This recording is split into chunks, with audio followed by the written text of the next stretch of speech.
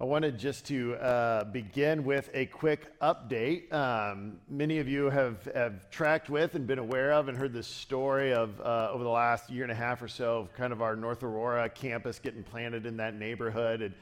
And just this Easter season, for the very first time, they had the opportunity at our North Aurora campus to host their first ever Easter extravaganza. So if many of you are familiar with that, you've brought kids or grandkids to that at our Kesslinger campus. Well, this Easter, we had to actually go to the other picture first. This is a group of our cast for Easter extravaganza. We had over 200 people come through at our North Aurora campus, many of whom were brand new to Chapel Street, from the neighborhood, just hearing the story. And what was exciting about it, in addition to that, was that as a part of the cast at North Aurora, the student ministry group, who has started to gather and meet on Sunday nights, where we're playing a lot of the vital roles and are not only learning more of the story for themselves, but also sharing that story with the others and really getting plugged in, which that is a result of the block party they held in the fall. And meeting kids in the neighborhood, they gather pretty much every Sunday evening to study together, to eat together. And so God's just doing some really cool stuff in our midst. And the reason I wanted to share, in addition to just updating all of you, many of you know that campus launched debt-free.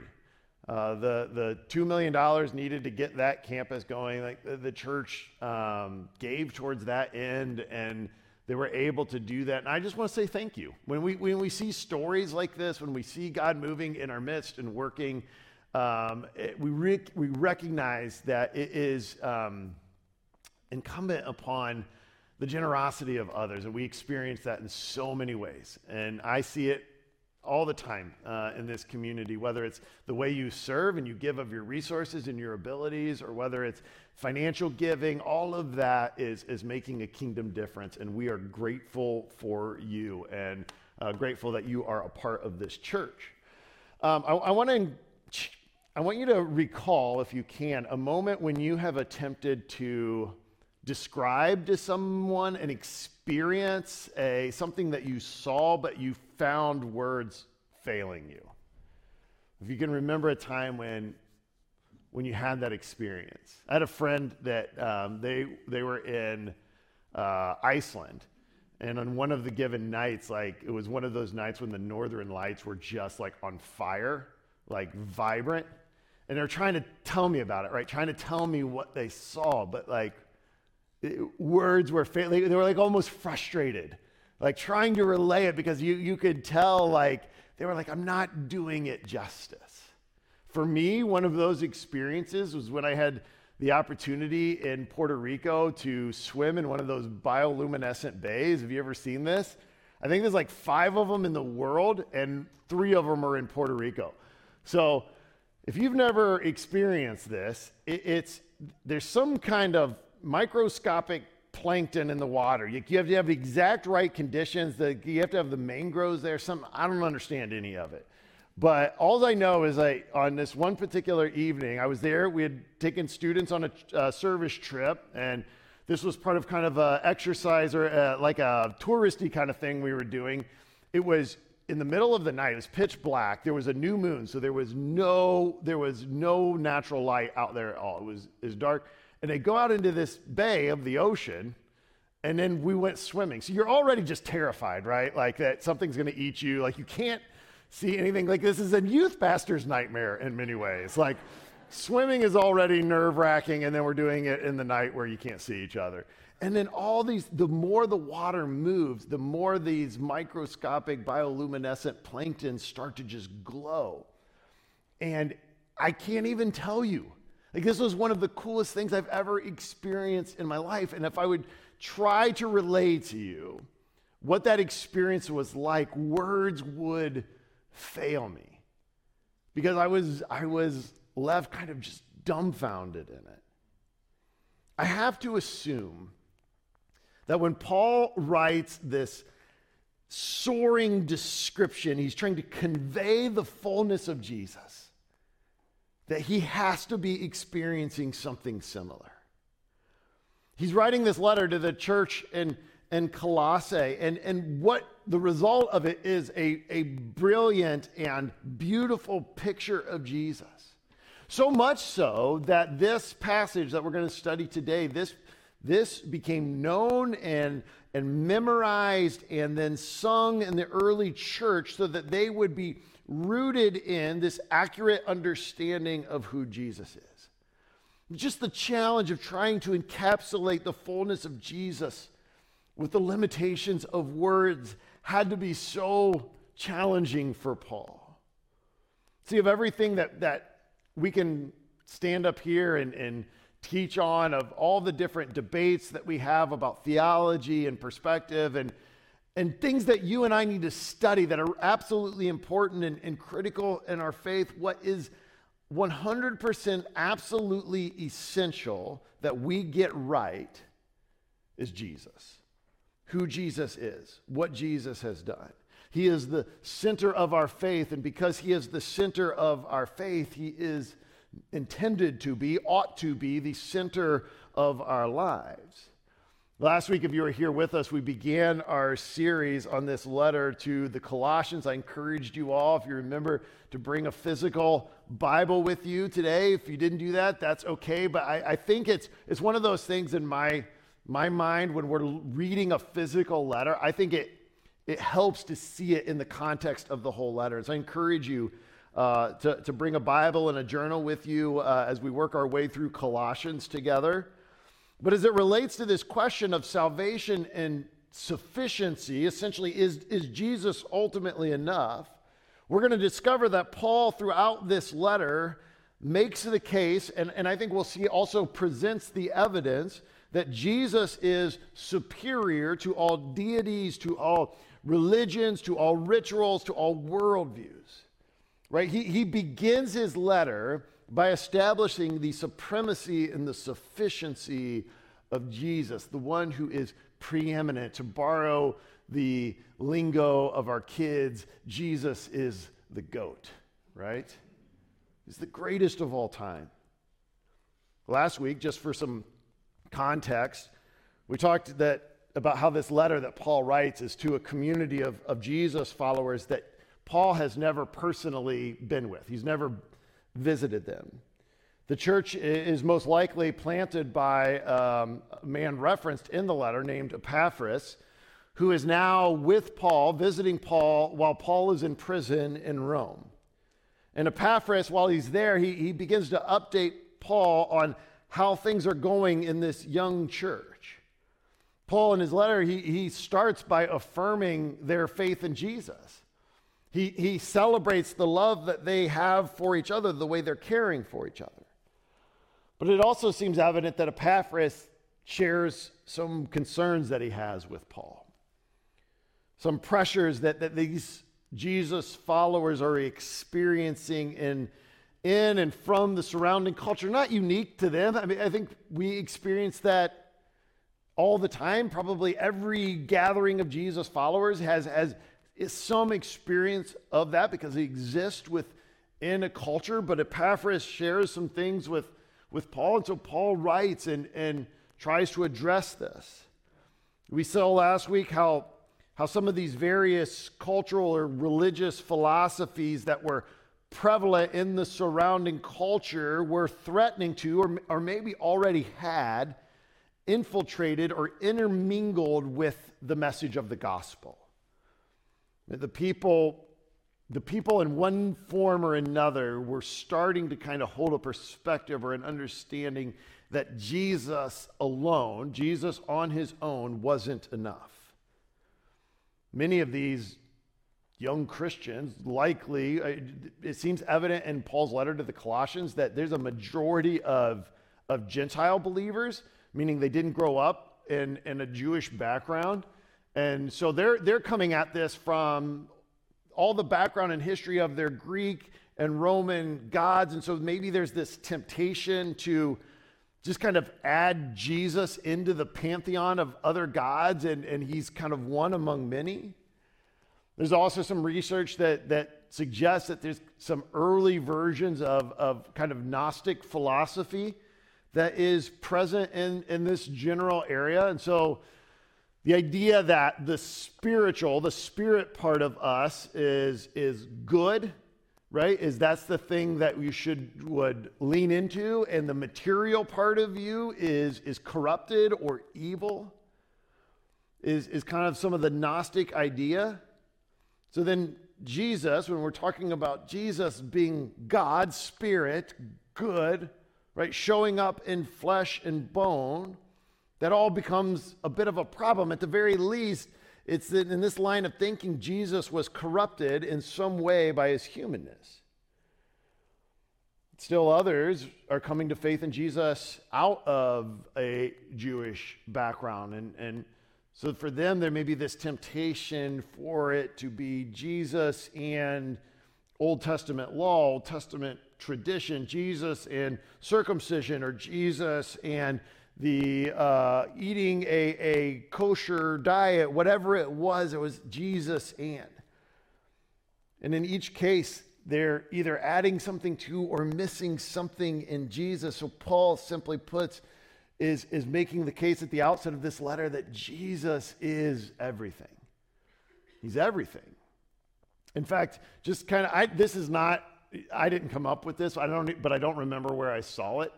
But I remember it striking me just kind of this way where Jesus plus nothing is everything. Jesus needs nothing added to him. There's not some portion. Jesus is in himself the fullness of God. Paul, in poetic form, is going to teach the Christians in Colossae that Jesus needs nothing added and he needs nothing taken away because the fullness of God dwells in him.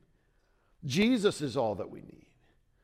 These, as I mentioned, these words from Paul, they actually become a early hymn that was sung in the church in order that the church might constantly be reorienting itself back to the truth of the fullness of who Jesus is. So think of that as we read this. In fact, since we've started the Bring Your Bible challenge here over these last few weeks, I'm gonna double up on that.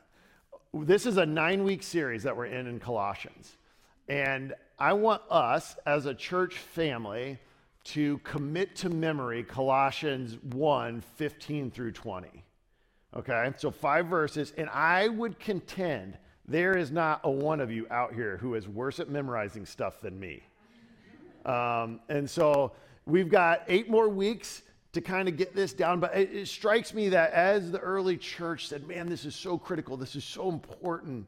We've got to sing it when we gather together. We got to recite it when we share space and time together, that it's worth us committing to memory. So let's turn to Colossians chapter 1. We're going to pick things up in verse 15 where we see the lyrics of this soaring poem that Paul writes describing Jesus. And as I read this, I'm actually going to read it with the name of Jesus in place of the pronouns. I want you to hear it that way. It struck me as I read it that way. So, Jesus is the image of the invisible God, the firstborn over all creation. For everything was created by Jesus. In heaven and on earth, the visible and the invisible, whether thrones or dominions or rulers or authorities. All things have been created through Jesus and for Jesus. Jesus is before all things, and by Jesus all things hold together. Jesus is also head of the body, the church. Jesus is the beginning, the firstborn from the dead, so that Jesus may come to have first place in everything. For God was pleased to have all his fullness dwell in Jesus, and through Jesus to reconcile everything to himself, whether things on earth or things in heaven, by making peace through Jesus' blood shed on the cross. Paul just gives us this vision, this description of who Jesus is. And he begins by describing or laying out for us the identity of Jesus. I'll just tell you right away that preaching through this passage you are going to find it unsatisfactory. because it is just every word is full of meaning and depth, and it warrants so much more time and energy than we have here this morning. So spend some time with it this week. I'm getting to the age where when I go to seek expert service for things, sometimes the person who's providing the service looks like they're my kid's age, right? This is most unnerving when it's your doctor, right? When you go in and you look across the person who's going to diagnose whatever is wrong with you, and you're like, you are out of high school, right? Like we have, this isn't a Doogie Howser kind of situation we've got going on here right now. And if you've, even like when I take my car to the mechanic, like I want that mechanic to look like grizzly and seasoned, right? Like there's just something about it, because the underlying fear that I have in the midst of that is, are they qualified? Does this person have the credentials? Are they capable of doing what I most need them to be able to do? See, Paul he had just prayed in the verses preceding this that the church would grow in their understanding and wisdom of Jesus. And so Paul gives us this description by establishing the identity of who Jesus is. Again, in a culture that is surrounded by the influence of Greek and Roman deities and mythologies, each that had their own creation narratives, not so much about what they were necessarily creating, but how they themselves had been created. Paul describes and contrasts Jesus as the eternal God who is without beginning. He is the one who creates. Right? So in contrast to a worldview where there's various gods in conflict with each other in their effort to consolidate their own power by defeating their counter gods, Paul sets Jesus above this and describes him as the firstborn over all creation. And that title for us, that word firstborn, that sounds to us like somebody was created, right? Like there was a point in time when they didn't exist. But that Paul is borrowing an Old Testament reference, a description that's used to describe royal status. So it's a positional phrase here, meaning that he is the rightful heir to, the rightful heir to all that God has created because he is the creator. So according to Paul, Jesus is king over creation because he himself is the creator. Look again at verse 16. For everything was created by him. In heaven and on earth, the visible and the invisible, whether thrones or dominions or rulers or authorities, all things have been created through him and for him. And Paul is saying this is about identity and authority. He isn't one God among many, but rather in him the fullness of the character and purpose of God is embodied in a human. Again, to quote from N.T. Wright's commentary on the letter to the Colossians, he says that the one, referring to Jesus, the one through whom the world was made has now become as a human being the one through whom the world is ruled by the same loving God. In other words, he is the author and the king of creation. And the one who is capable and qualified to create is the one who is capable and qualified to recreate. Jesus isn't merely a representative speaking on behalf of God. He isn't partially God, and he isn't one God among many. Jesus, Paul writes, is the one true God with all power and all authority and all wisdom contained in him. All things, Paul writes, have been created through him and for him. No reduced or lesser version of Jesus will do. By the way, Jesus used this same language to describe himself in the Gospel of John. Right? When he said, I and the Father are one. If you have seen me, then you have seen the Father, Jesus said. Now, let's acknowledge and recognize that the philosophies, the form may change, but our culture has just as many competing entities and ideologies and worldviews, like what Paul in Romans refers to as patterns of this world, that are vying to hold in our own heart and minds first place in everything. And sometimes it's subtle.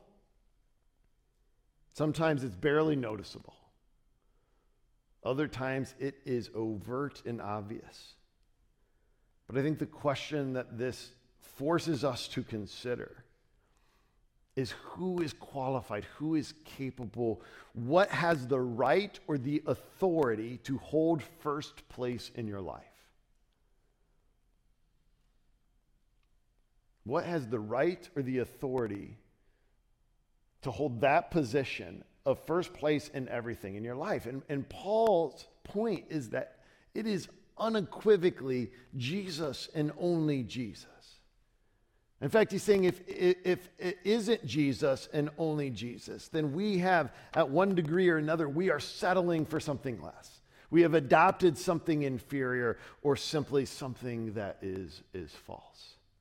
So he just gives this soaring vision of the identity of Jesus. And he continues on to elaborate on the identity of Jesus by then focusing on the accomplishment of Jesus. The accomplishment of Jesus. Look again at this second stanza here in verse 18. He says, he's also head of the body, the church. He is the beginning and the firstborn from among the dead, so that he may come to have first place in everything. The ESV translates that phrase, first place in everything. I think the NIV uses supremacy and the ESV uses preeminent, that he would be preeminent in all things.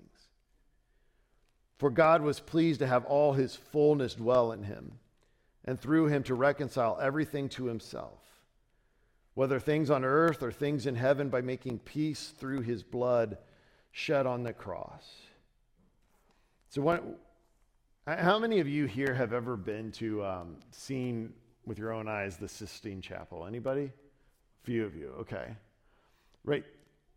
For most of us, our awareness of, or our understanding, I've got a picture of it here, of Michelangelo. I was like going through the Ninja Turtles in my head.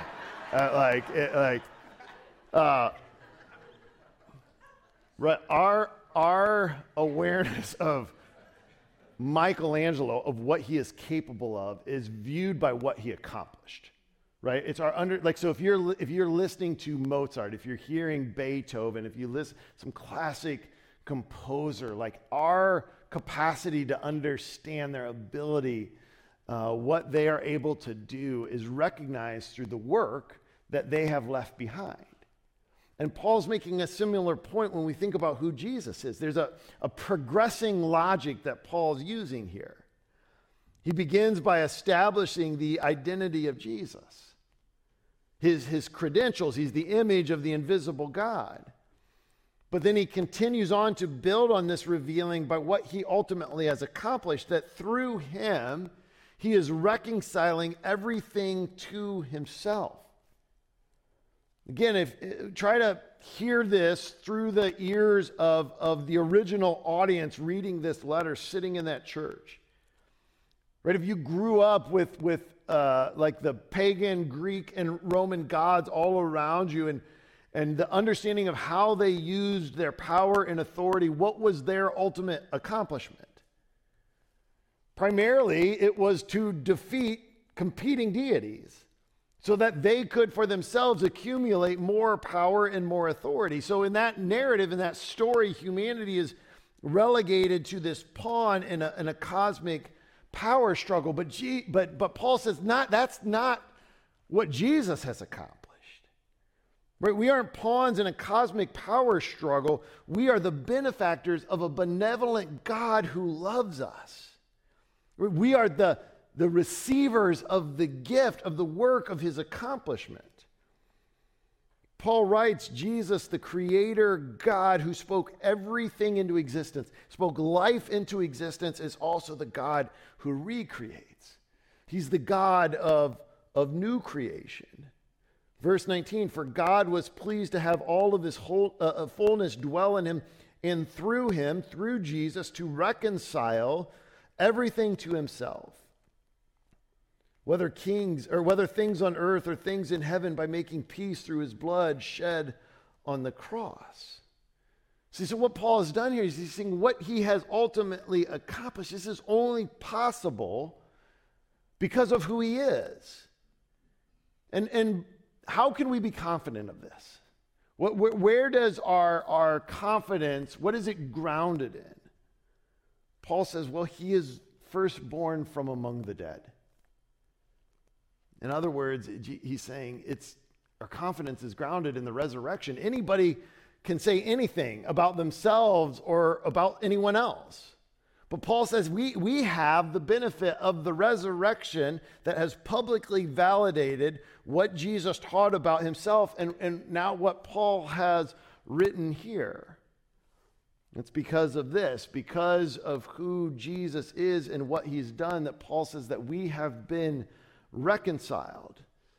In other words, we have been restored back into relationship with the Creator God. This is our status for those when we are in Christ positionally. He's saying you have moved from a position of standing in opposition to God, and you've been put in a place of being united with him. In other words, he's moved us from a place of enemy to friend. In Corinthians, Paul says, if anyone is in Christ, he's a new creation. The old has passed away, and see, the new has come. This is the accomplished work of Christ. But then I love how he ends here. And let's look at this as our experience of Jesus.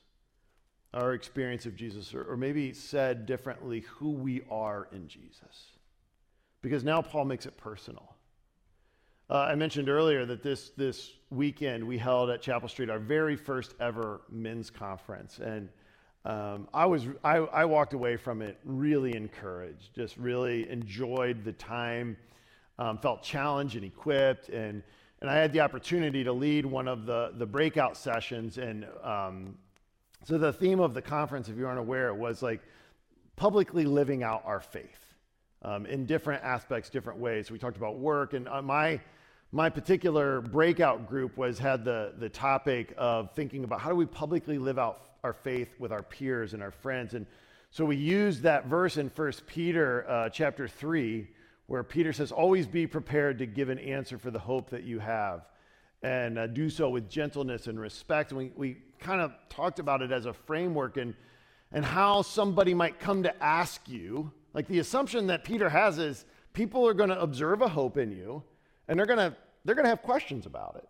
So what does it mean to be prepared to have an answer? And kind of my take on that is what they're asking about when they come and say, hey, there's something different about you. Help me understand. They're asking about your Jesus story. Like, what has he done in you that has caused you to live this way, to do these things, to treat people this way? Whatever it is, there's something personal that they're seeing, they're observing in you that they want you to have an answer for. At the beginning of this second stanza, Paul notes that Jesus is head of the body, the church. I don't want to miss this here. Jesus has gathered to himself a community of new creations called the church, called the gathering of Jesus followers. This living, breathing evidence of the reconciling work of Jesus. And then beyond that, right, he says we are to be agents of this same reconciling work. Why? How so? How does that work? Look at verse 21 now. Paul makes it personal here. He says, once you were alienated and hostile and your minds expressed in your evil actions. So he's essentially saying, this was your status, your condition pre-Jesus.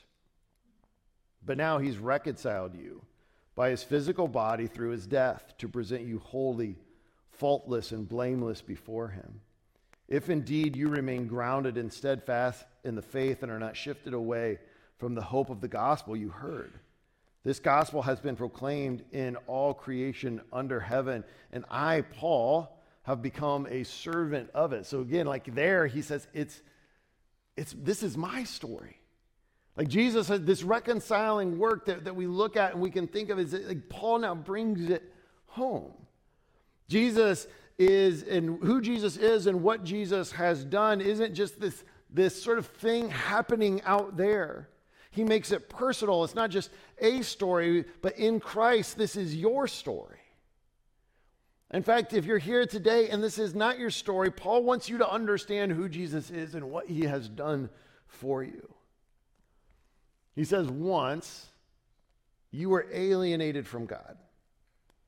My condition apart from Jesus, and I'll grant you that sometimes I never thought of myself prior to placing my faith in Jesus as being alienated from God, opposed to God, but that really was my condition when I understand it. But now he has reconciled you by his physical body through his death to present you, look what he says about you, holy, faultless, and blameless before him. That's great news. I mean, look what Jesus has done, and he has done it for you. This soaring vision of Jesus that Paul has now poetically and powerfully written in this letter, that the church throughout history has memorized and sang together. It's not just someone else's story, it's for you. In fact, one of the reasons that we try to faithfully and consistently preach the gospel here, it's not only because our hope and our desire is that we want everyone to come to faith in Jesus. Obviously, that is a huge motivator. But it is also because those of us who have come to faith in Jesus recognize that we need to constantly come back to this, because we need to be reminded of it over and over and over again. I need to know who Jesus is. I need to be reminded of his identity. I need to be reminded of what he has done, what he has accomplished. And I need to know who I am in him. My experience of Jesus. Paul's letter begins by saying it is all about Jesus. Today, tomorrow, forever, Jesus is enough. Let's pray together. Jesus, we do just come this is one of those moments when words fail. Because to describe gratitude and thankfulness and to recognize and acknowledge what you have done for us is beyond anything that we can compare it to.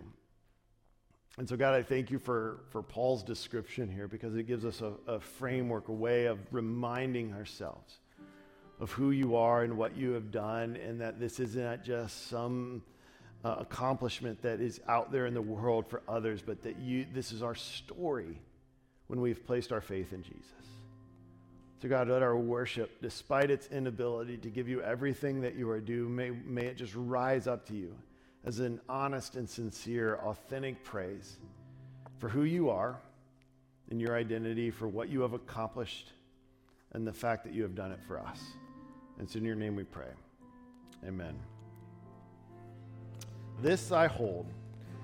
My hope is only Jesus. That is what Paul wants to ground the church in.